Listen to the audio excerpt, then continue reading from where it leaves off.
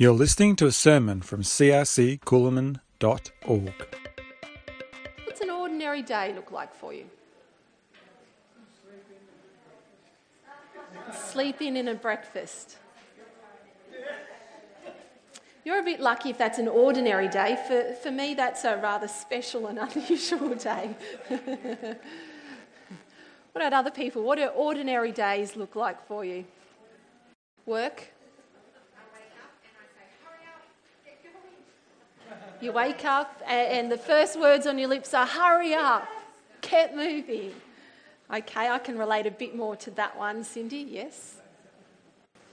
Oh, it's, get up, being retirees, it's just so different for you.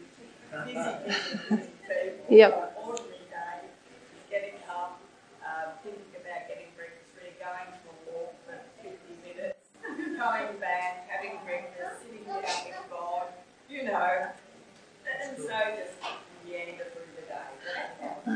Okay, meandering through the day, getting up, going for a leisurely walk, having breakfast, exercise walk, having breakfast, quiet time with God. That's actually how I picture heaven.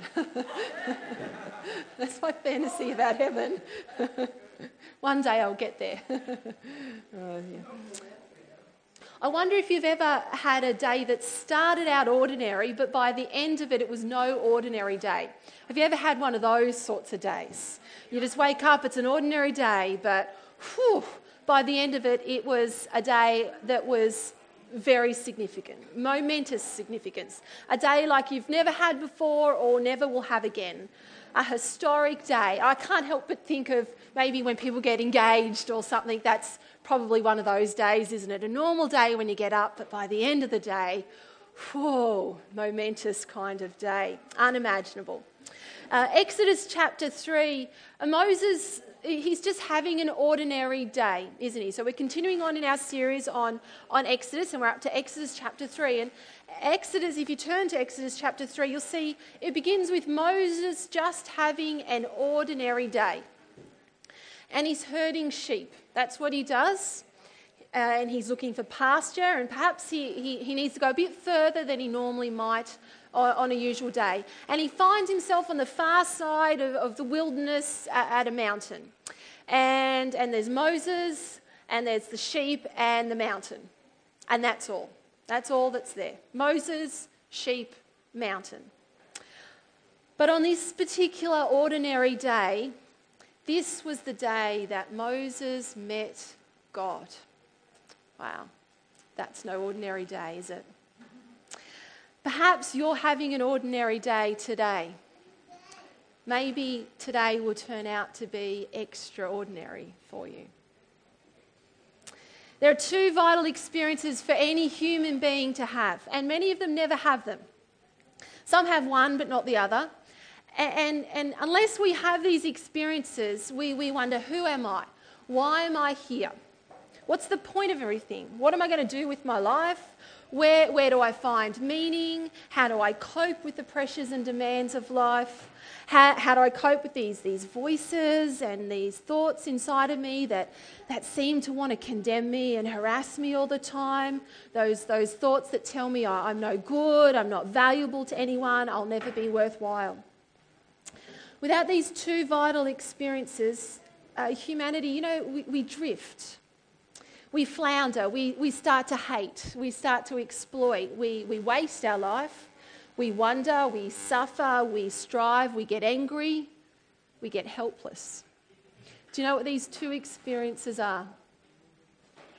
Conversion and calling. Conversion and calling. And in Exodus chapter 3, Moses experiences both. And they were absolutely revolutionary for Moses.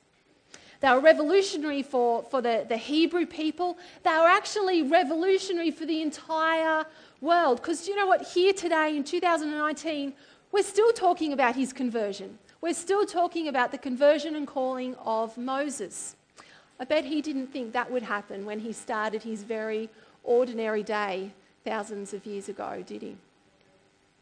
And so to recap, we've been looking at Exodus, and so in chapter 1 we looked at the idea that there was a deliverer was needed for God's people. Chapter 2, we see a deliverer being prepared. And chapter 3 today, and sneaking into a bit of chapter 4, we are looking at a deliverer being called. So if you have a look at Exodus chapter 3, starting at verse 1, I'll read a few verses to you. Now Moses was tending the flock of Jethro, his father-in-law, the priest of Midian, and he led the flock to the far side of the wilderness and came to Horeb, the mountain of God. There the angel of the Lord appeared to him in flames of fire from within a bush. Moses saw that the bush was on fire and it did not burn up. So Moses thought, I will go over and see this strange sight, why the bush does not burn up. When the Lord saw that Moses had gone over to look, God called to him from within the bush, Moses, Moses. And Moses said, Here I am. Do not come any closer, God said. Take off your sandals, for the place where you are standing is holy ground. Then he said, I am the God of your father, the God of Abraham, the God of Isaac, and the God of Jacob. At this, Moses hid his face because he was afraid to look at God. So it was just an ordinary day. Moses was going about his job as a shepherd, tending the sheep. He'd taken them out. They needed some pasture. But this was the day that marked the beginning of him placing his faith and trust in God rather than himself. And so previously for Moses, although he saw himself as maybe being able to bring about some deliverance for God's people, he did it in his own way, didn't he? He did it in his own strength and his own sort of plan. If you remember from the previous chapter, he killed someone. He killed an Egyptian who was harassing the Hebrews. He tried to mediate a dispute between two Hebrew men, and it basically all went pretty pear-shaped, and he ended up doing a runner to a foreign place, and he found himself alone and despairing and desperate, and he's cut off from his people, he's cut off from his culture, and he's feeling like a complete failure. But this was the day that marked the beginning of him placing his faith in and trusting God, not himself. This was his conversion. This was the day he made the big switch. Have you heard of The Big Switch on Channel 7? I think Sunrise, is that the show that does it? The Big Switch. So they negotiate discounted power deals. So they get a whole heap of people signing on. They say, right, power company, we've got 1 million people who will switch to you if you offer us a really good deal. And it's called the Big Switch. Have you ever tried switching energy providers? Not too bad. It's not like banks. Have you ever tried switching banks? Hey? Oh, that was easy. I'll talk to you later about how you did it. We often don't tend to want to switch. Okay. All right. Well, good. Often we don't like to switch things because it seems hard, doesn't it? You've got your mortgage and you've got your this loan, you've got your credit cards and you've got half a dozen accounts and you've got all your direct debits coming out of this card and this account, and it seems difficult, doesn't it? It seems stressful. There's lots of unknowns. Yet once you've actually made the big switch, you think, why didn't I do this before? This is fantastic. I'm getting so much better a deal. Anyway, on this ordinary day, tending sheep, Moses isn't thinking about God at all. Maybe that's how you started your day. You woke up not thinking about God at all.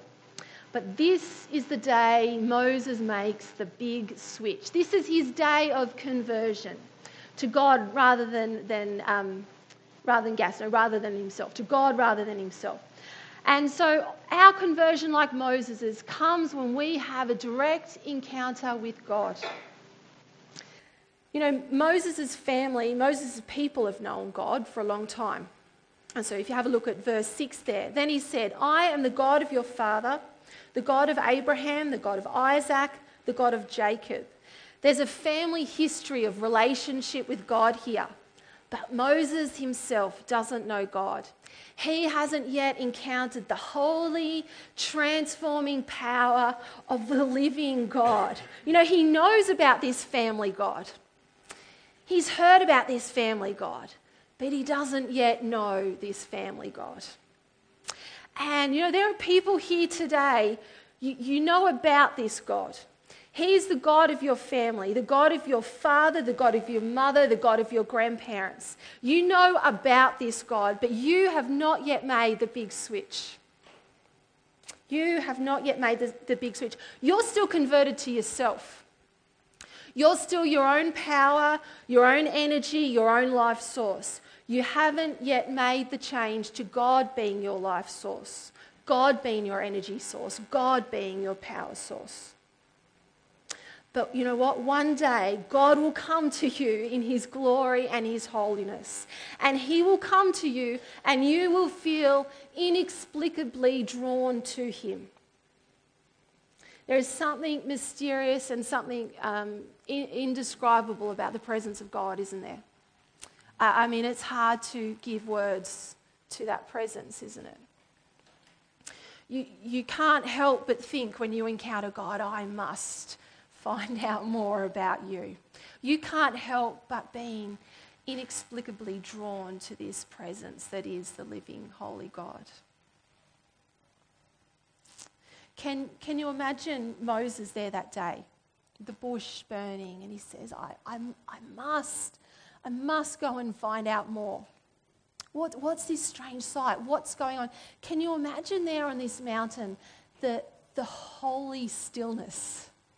This is God manifest on this mountain. Can you imagine the atmosphere, the presence, the holy atmosphere of God's fire? God physically there in front of Moses.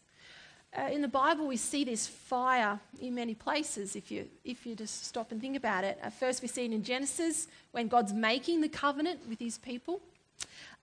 We see it later on in Exodus, when God's leading his people out of Egypt through the wilderness, the form of a fire. Where in the New Testament do we see God's presence come in the form of a fire? Acts, Pentecost, don't we? How could you not want to come and experience more? How could you not want to come and experience more? You know, for those today who have not yet converted to God, God called Moses by name to come to him, and he calls you too. He calls you too. Verse 4, when Moses saw that he had gone over to look, God called to him from within the bush, Moses, Moses. And Moses said, here I am. God calls you by name. Every single person here this afternoon, God calls you by name. And he says, come to me. What is your answer? Moses' answer was, here I am. Here I am. Is that your answer too? You know, are you open? I'm open. I'm open, God. I'm interested, God. I'm not too sure I know all the answers here, but I'm open. I'm interested. I want to know more. I want to know who you are. I've heard about you. My family has talked about you. They've heard your call and promises, but I know I need to respond to your call and promises for myself too. He calls you by name. He says, come to me, come to me. You know, when we place our obedient trust in him, we become children of God. And, you know, something permanent and precious happens inside of us. There's change, there's transformation. And no longer do we belong to the kingdom of darkness, you know, the evil one. We no longer belong to him. Death has no hold on us. Death is arrested, as we sung. And we now belong to a new energy provider. We've signed on with someone different. We have a relationship not with the evil one, not with sin, not with death, but with Jesus Christ himself. And you know, this happens not because of any significant thing you do, but just because you respond to his call. He says, come, and we respond, here I am, Lord. He's calling you today. What's your answer?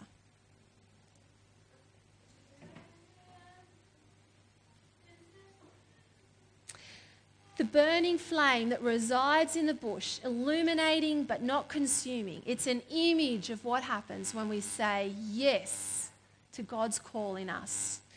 When we are converted to him and make the big switch, he comes and resides in us, an eternal, ever-burning presence of light and life in us.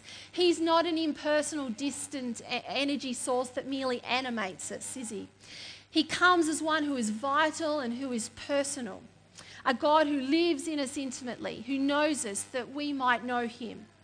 And there is no greater thing that you could need or want than to be known by God and to know him. You know, when you make the big switch, his fire, his presence, his Holy Spirit comes and lives in you.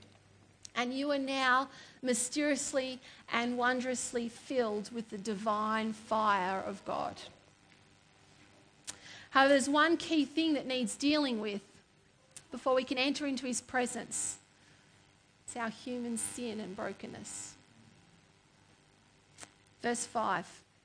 Do not come any closer, God said. Take off your sandals, for the place where you are standing is holy ground.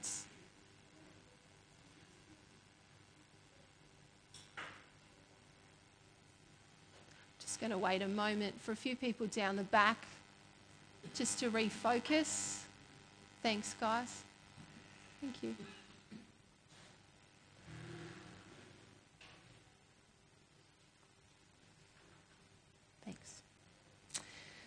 Do not come any closer, God said. Take off your sandals, for the place where you are standing is holy ground. God is a holy God. He is a being like no other. He is separate and he is distinct and he is unique from all other gods, all other beings. He's a cut above. He's one of a kind. His way is not just better, he defines what better is. He defines what good is, what desirable is, what right is. You know, Cadbury chocolate. Have a think about Cadbury chocolate for a moment. It's in all the shops at the moment, isn't it? So let's just say, for example, Cadbury chocolate is distinct and unique from all other chocolates. It's a cut above. Let's say it's one of a kind. It's not just better chocolate, it actually defines the standard by which all other chocolate is judged.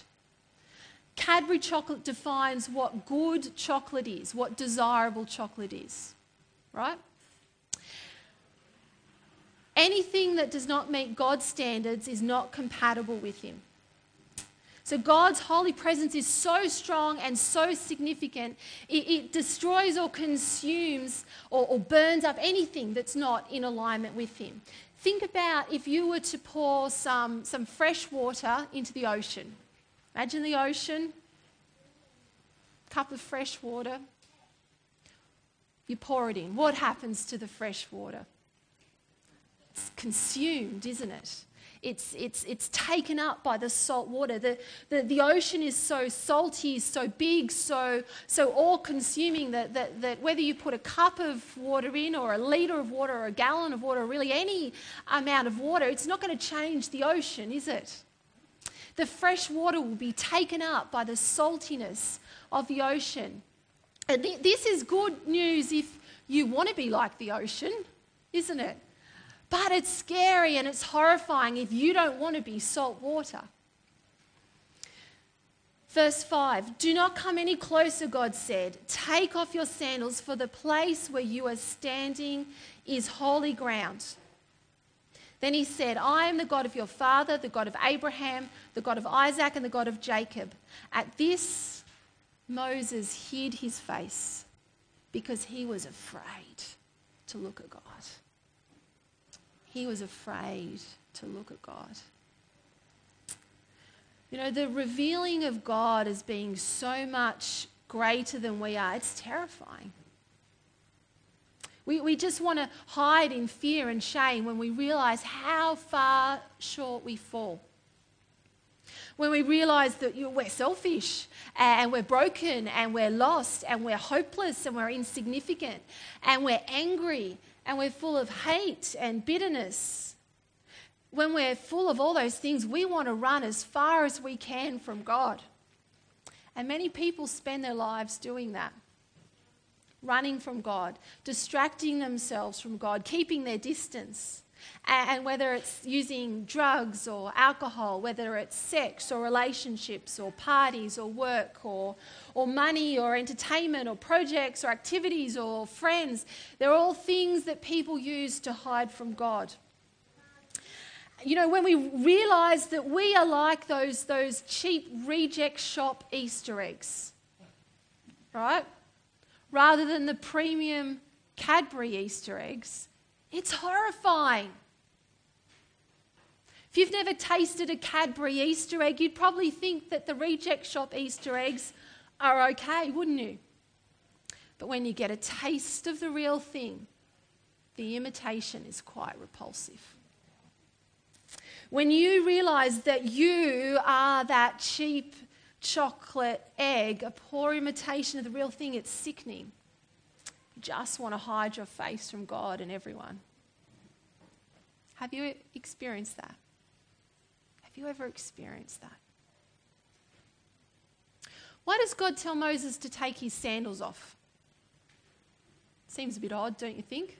You know, Moses, get your smelly thongs off. I'd imagine a shepherd's sandals are quite smelly and revolting indeed.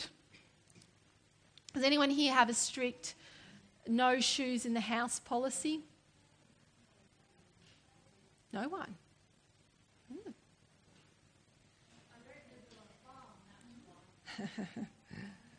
Does anyone here wish their kids would put their shoes in a designated place in the house? Or is that just me? Tim Mackey, on a podcast, he tells a story. As a child, he would come home and take his shoes off and place them on the kitchen bench where his mum's preparing dinner. And a kitchen bench is set apart, isn't it, for making food. It has a special, distinct, unique, separate purpose. A different purpose to the floor or the shoe rack, doesn't it? So you could say that the kitchen bench is holy in a sense, couldn't you? It's set apart. What do you think his mum would say when he put his shoes on the kitchen bench? Take those shoes off. You know, those dirty shoes that have been walking around in the filth and the muck of the world. Don't put them on my bench. My bench is set apart for cooking. I think a lot could be said or guessed about why God tells Moses to take his sandals off to be able to approach him. But I think the point that it makes for us is this: God makes a way. God makes a way for us to be able to remove all that sinful stuff that offends him so that we can approach him, so that we can come near to him and into his holy presence. Of course, what way did God make for us to approach him and come into his holy presence? Jesus. Jesus says, I am the way. No one comes to the Father except through me. I take off your smelly, your dirty old nature, your sin nature, the broken and corrupted nature. I take it off so that you can come near God. Do you need Jesus to take off your old sin nature? That nature that's like a prison, like a cage, like a heavy load. That old nature that you know is not what God has planned for you. That old nature that is so offensive to you and to others and to God. You know, Jesus will remove that old nature. Do you know that?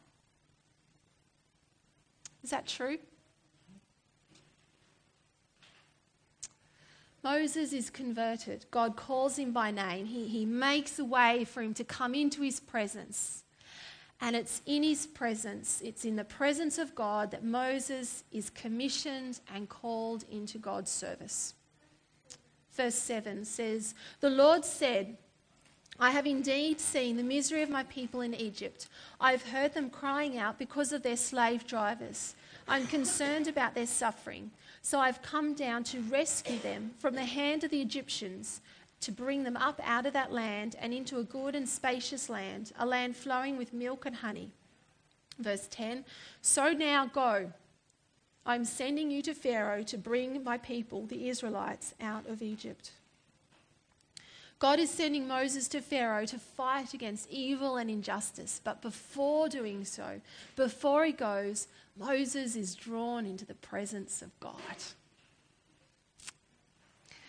A commentary that I've been looking at on Exodus, in it Alec Moita says this. He says, "Before we go out, we must come in.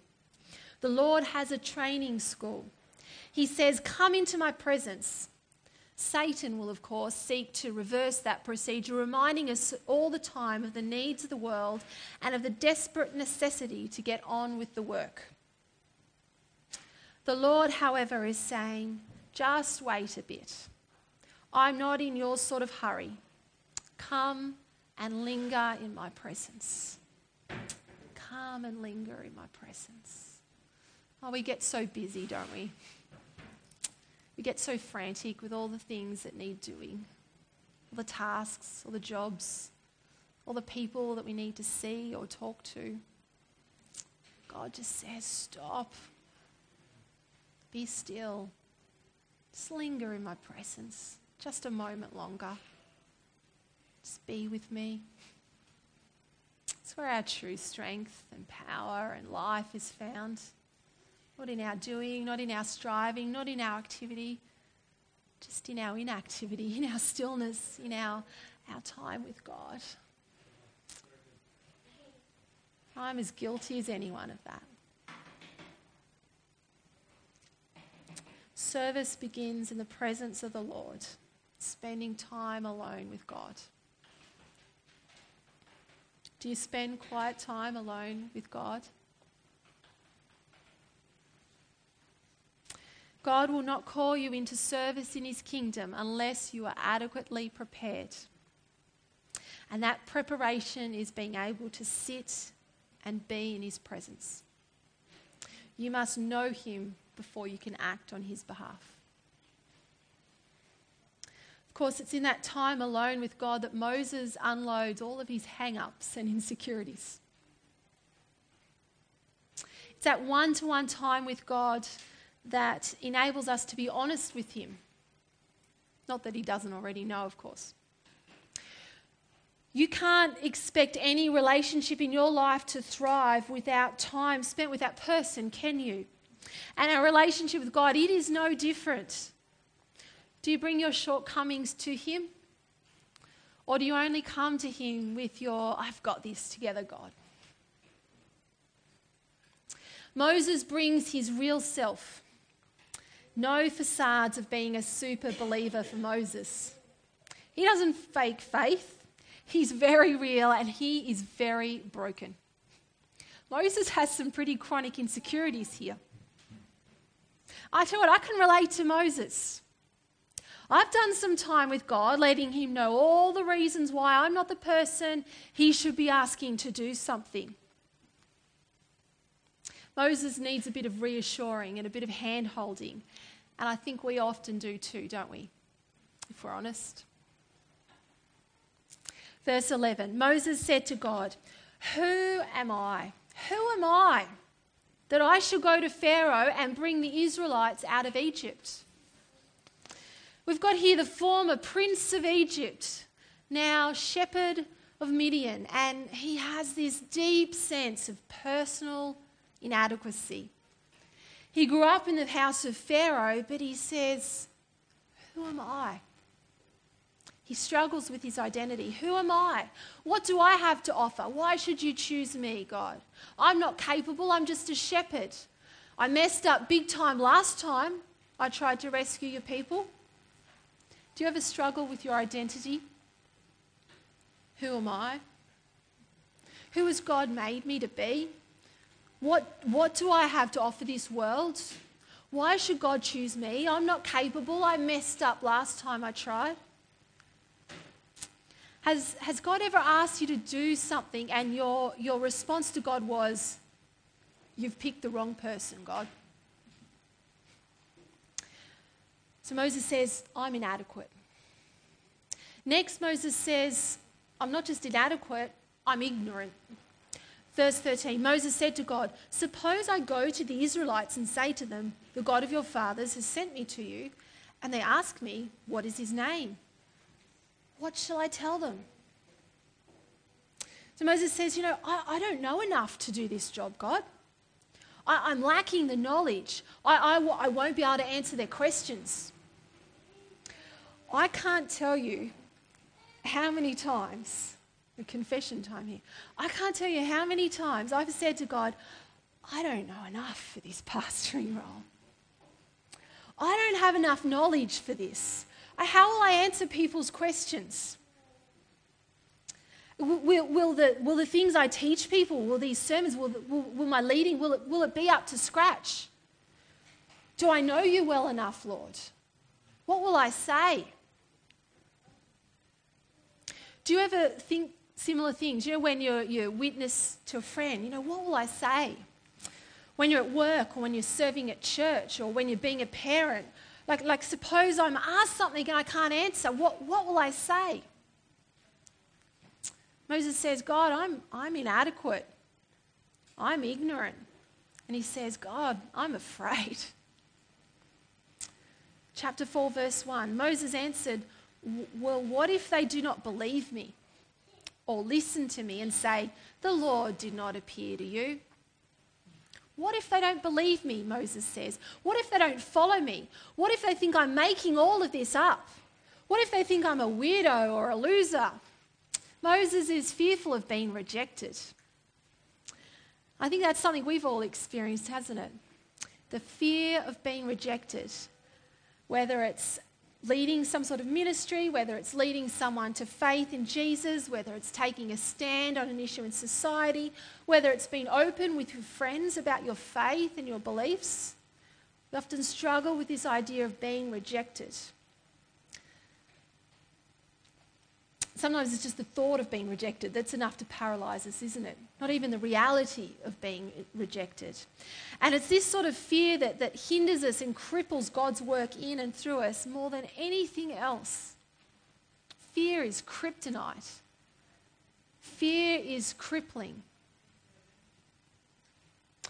So Moses says, I'm inadequate, I'm ignorant, I'm afraid, and you know what? I'm incapable.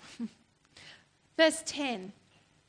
Moses said to the Lord, pardon your servant, Lord. I have never been eloquent, neither in the past nor since you have spoken to your servant. I am slow of speech and tongue.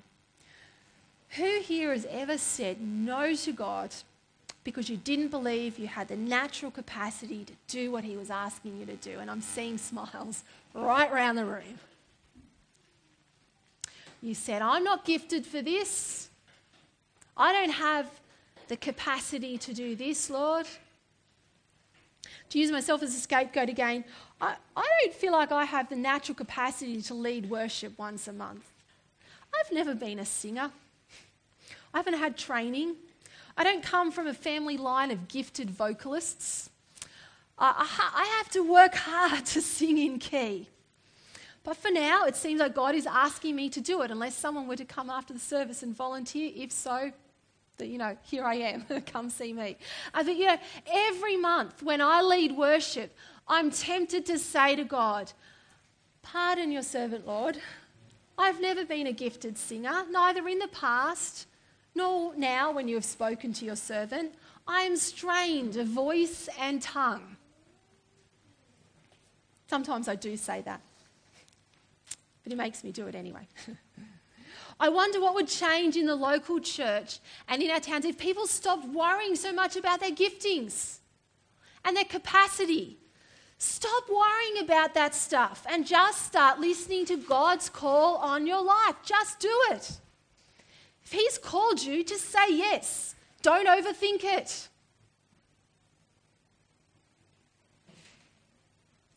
Probably my favourite part of Exodus so far is in verse 13. So Moses here is saying, I'm inadequate, I'm ignorant, I'm afraid, I'm incapable. And finally he says to God, I'm your servant, but send someone else. I'm unwilling. Verse 13, Moses said, pardon your servant, Lord. He's very polite, isn't he? Pardon your servant, Lord. Please send someone else. you ever said that? Hallelujah, here I am, Lord.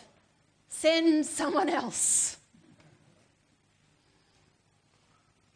What does God do with Moses and our inadequacies, ignorances, fears, incapacity, and unwillingness? What does he do? What does God do? Well, he gets us to take our gaze off ourselves and onto him. That's what he does. On to God, who is more than capable, more than able, and more than adequate. So when Moses says, "Who am I to go to Pharaoh?" God says in verse 12, "I will be with you." When Moses says, "Well, what will I tell them?" God says, verse 13 to 15, he says, "Tell them I am has sent you." And when Moses says, "Well, what if they don't believe me or listen to me?" And God says in chapter 4, verse 2, he says, "What's that there in your hand?" And then he proceeds to show Moses a series of supernatural signs that would demonstrate God's authority and presence with him. When Moses says, "I'm not eloquent," God says, "I will help you speak and I will teach you what to say." Chapter 4, verse 11 and 12. Moses still doesn't get it. You know, seriously, I don't feel quite so bad about my own faltering attempts at service when I read this stuff. And this stuff should encourage you. This stuff should encourage you. Seriously, if God is going to use Moses to deliver his people, to split the Red Sea, and then to, bring the 10 Commandments that we're all still talking about in our modern society today, if God is going to do all of that through this fellow Moses, I think God can handle your questions. I think God can handle your concerns. I think God can handle your insecurities, don't you? Yeah. Moses asks for someone else to be sent. And God says, "Well, fine, but you're not getting out of it that easily, Moses. I'll send someone else, but not instead of you. I'll send someone alongside of you. So I'll send your brother." And if you were to look at verse 14 to 17, you see that conversation there. If you need someone to hold your hand that badly, well, okay, but just for goodness sake, take your stuff and get moving, get going. It's God's capacity, not ours, that enables us to do what he calls us to do. Serve where he calls us to serve. Be the people he wants us to be. And it's never our own source of strength or our skills or our own ability, is it? When we say yes to Jesus, it means we are looking to him as our source, as our provision, as all that we need in this world. And when we struggle, it's because we're looking at ourselves. A self-reliant attitude says, "I can, therefore I will." That was Moses in chapter 2. A self-reliant attitude says, "I can, therefore I will." Moses in chapter 3 and 4, though, is sort of a faithless attitude. So a faithless attitude says, "I can't, therefore I won't. I can't, therefore I won't." Obedient faith, though, says, "I can't, but he can, therefore I will. I can't, but God can, therefore I will." And as we journey through the rest of Exodus, we'll see that obedient faith slowly starting to take place for Moses. It's interesting here, God didn't promise to take away any of Moses' insecurities or issues or hang-ups.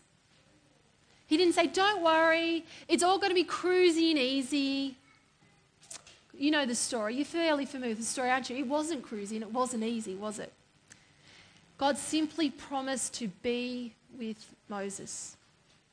Do you know what sign God promised to Moses that he would be with him? Chapter 3, verse 12. "And God said, I will be with you. And this will be the sign to you that it is I who have sent you. When you have brought the people out of Egypt, you will worship God on this mountain." Now, I love that. You'll only really know for sure that I'm with you after it's all happened. You've got to do it first. And then you'll find out that, yeah, I was with you all along. This was me. I was here. I've done what I've promised to do, but you're only going to find that out after the event. You've got to trust me in the process first. Trust that I have revealed myself to you. And we have to do that, don't we? We have to trust that it is God's quiet, still voice that we hear. And so we take action, not really having any proof that God is behind it until afterwards. Have you experienced that? Where you've got to step out in obedient faith and you don't know if it really is God. You're sensing it is, you're feeling it is, you're trusting it is, but you don't know until it's all finished, all said and done, that it actually was. When you make the big switch to following Jesus instead of yourself or instead of the world, he doesn't promise everything will be easy and simple. He does promise to be with you, to be all that you need in any situation you face. Chapter 3, verse 13 to 14. Moses said to God, "Suppose I go to the Israelites and say to them, 'The God of your fathers has sent me to you,' and they ask me, 'What is his name?' Then what shall I tell them?" God said to Moses, "I am who I am." This is what you are to say to the Israelites. "I am has sent you to me." Moses wants to know who God is and what his name is. And of course, in Bible times, your name sort of revealed a lot about your character and your story and who you were. So he's asking, well, who are you, God? What is your name? God says, "I am who I am." Or you could translate that as, "I will be what I will be." And it's a bit strange to our ears, isn't it? It's an evasive, elusive sort of statement, isn't it? Seems very unspecific somehow. It's kind of hard to pin down what God is saying, but that's the point. That's the point. This God who is revealing himself is bigger than any description or any name could contain. God is saying, "I am the active, the essential ingredient in all situations. I am the supply of life. I am the giver of life. I am life. I am the divine sufficiency for all things. I am the active ingredient in all situations. I am present, I am active, and I am all you need." What Moses lacks, God will be. What we lack, God will be. He is present, he's active to supply all that you need to live life, to follow Jesus, to outwork his call, to be a great mum or a great dad, to get a job, to get through school, to make friends, to experience peace in your thoughts, and to face each day when it seems impossible or difficult.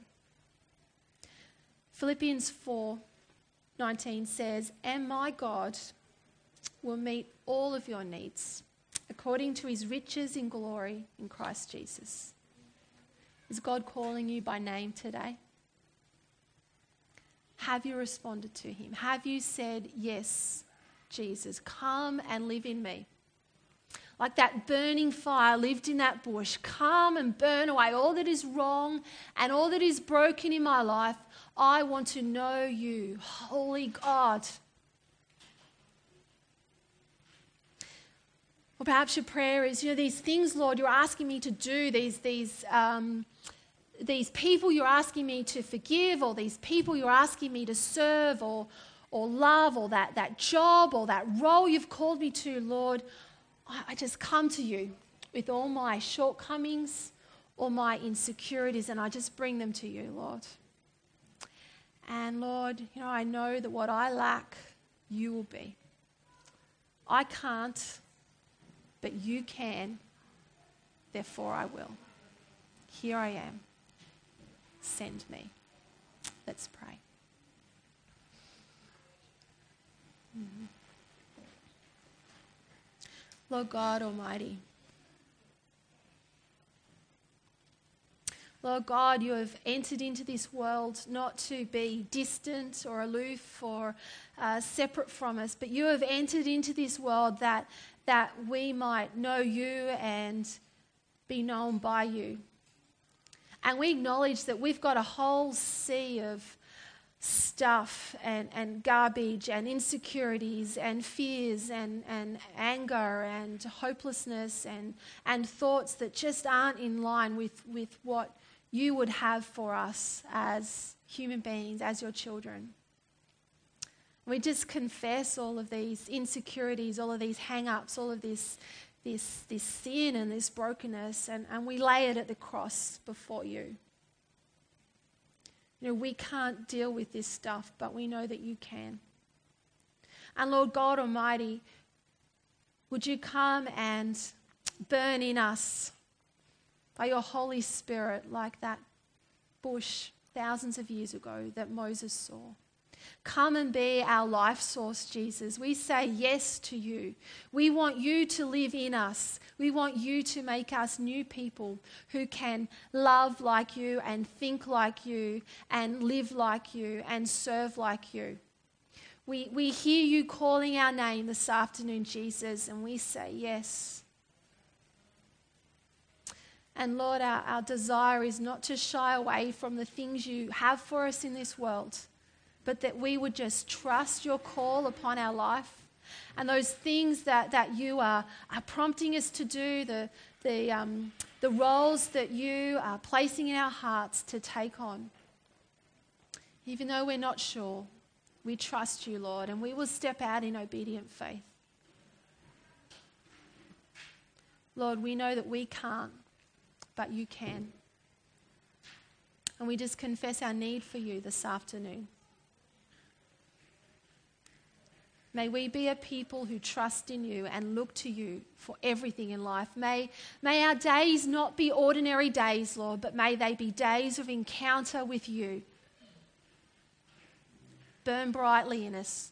Holy, holy Lord Almighty.